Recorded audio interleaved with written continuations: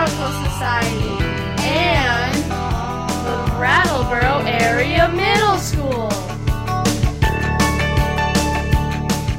In the 1800s, there was 2 islands that existed in the Connecticut River between Brattleboro and Hinsdale. A toll bridge was built by a private company in 1804 to connect Brattleboro and Hinsdale with the northernmost island. The northern island was about 30 acres in size and was used as a farm for many years. There was a slaughterhouse on the island and a granite shed as well. The island proved to be pretty versatile. In the 1860s, there was a flood that washed away part of the northern island and made the southern island uninhabitable.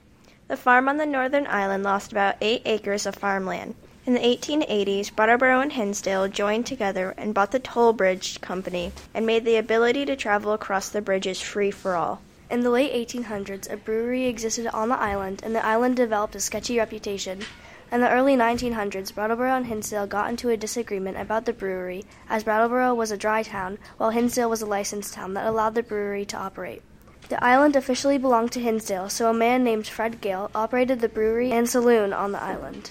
After a few years of court battles, Fred Gale lost his ability to operate the brewery and saloon. The land where the brewery and saloon were located was put up for auction, and 2 Brattleboro businessmen, Moran and George Fox, bought the island property. The Island Park Amusement Company was formed by the 2 owners. They were both progressive Brattleboro businessmen and were highly influenced by their wives to purchase the island property. Their wives were very involved in the Temperance Movement. Mrs. Moran and Mrs. Fox both wanted to change the reputation of the island, and the tagline for the new amusement park was, "The home of clean amusement." In 1911, there were about 8,500 residents in Brattleboro. Island Park was an amusement center built on the island between Hinsdale and Brattleboro, and visitors as far away as Boston came to Brattleboro to experience baseball games, horse and buggy rides up to Mount Wantasticus, bowling, boating, motion pictures, and dancing. Some baseball contests drew as many as 3,000 spectators. The park was located on the Brattleboro side of the island and was reached by an easy walk or ride across the bridge. Island Park had a 1,200-seat grandstand, a baseball field, a pavilion for dancing, movies and bowling, and a soda fountain and an ice cream parlor. It also had a boat launch and was open every day of the week during the summer. Vaudeville acts, orchestras, bands, and movies played in the pavilion.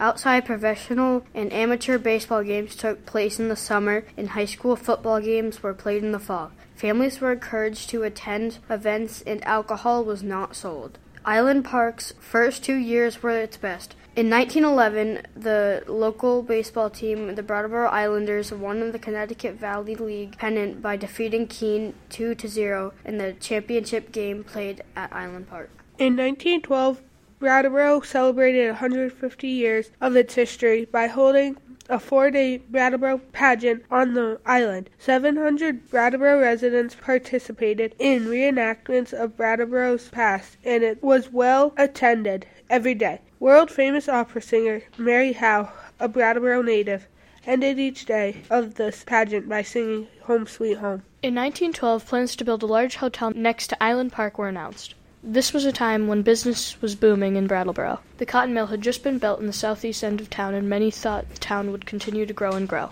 Unfortunately, the Vernon Dam, which provided electricity to the newly constructed cotton mill, also added to the yearly spring floods on the island. Each year, the park was damaged and needed to be repaired.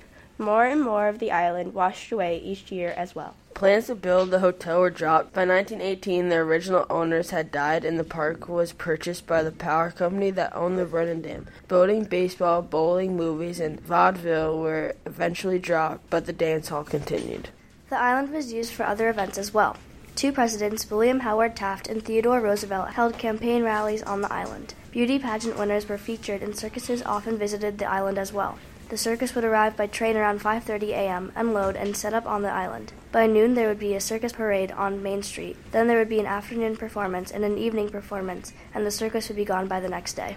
In 1920, a major ice flood came down in the Connecticut River, and the bridge connecting Brattleboro with the island was washed away. After a few failed attempts, it took a year before a permanent replacement bridge was completed. This inability to reach the island during the busy summer season contributed to the decline of the amusement park. In 1927, a major flood and subsequent ice out knocked down most of the island park, and more than half of the island was washed away. The power company demolished the remaining structures and the Island Park ceased to exist. In 1936, the largest flood in Brattleboro history washed away what remained of the island, and today we only have the strip of land that joins the two bridges to remind us of Island Park. We'd like to thank and acknowledge the research of local historians Dana Bragg and Dick Mitchell. Much of the information in this edition of This Week in Brattleboro History comes from their research about the island. Please join us next week for another story from Brattleboro's past.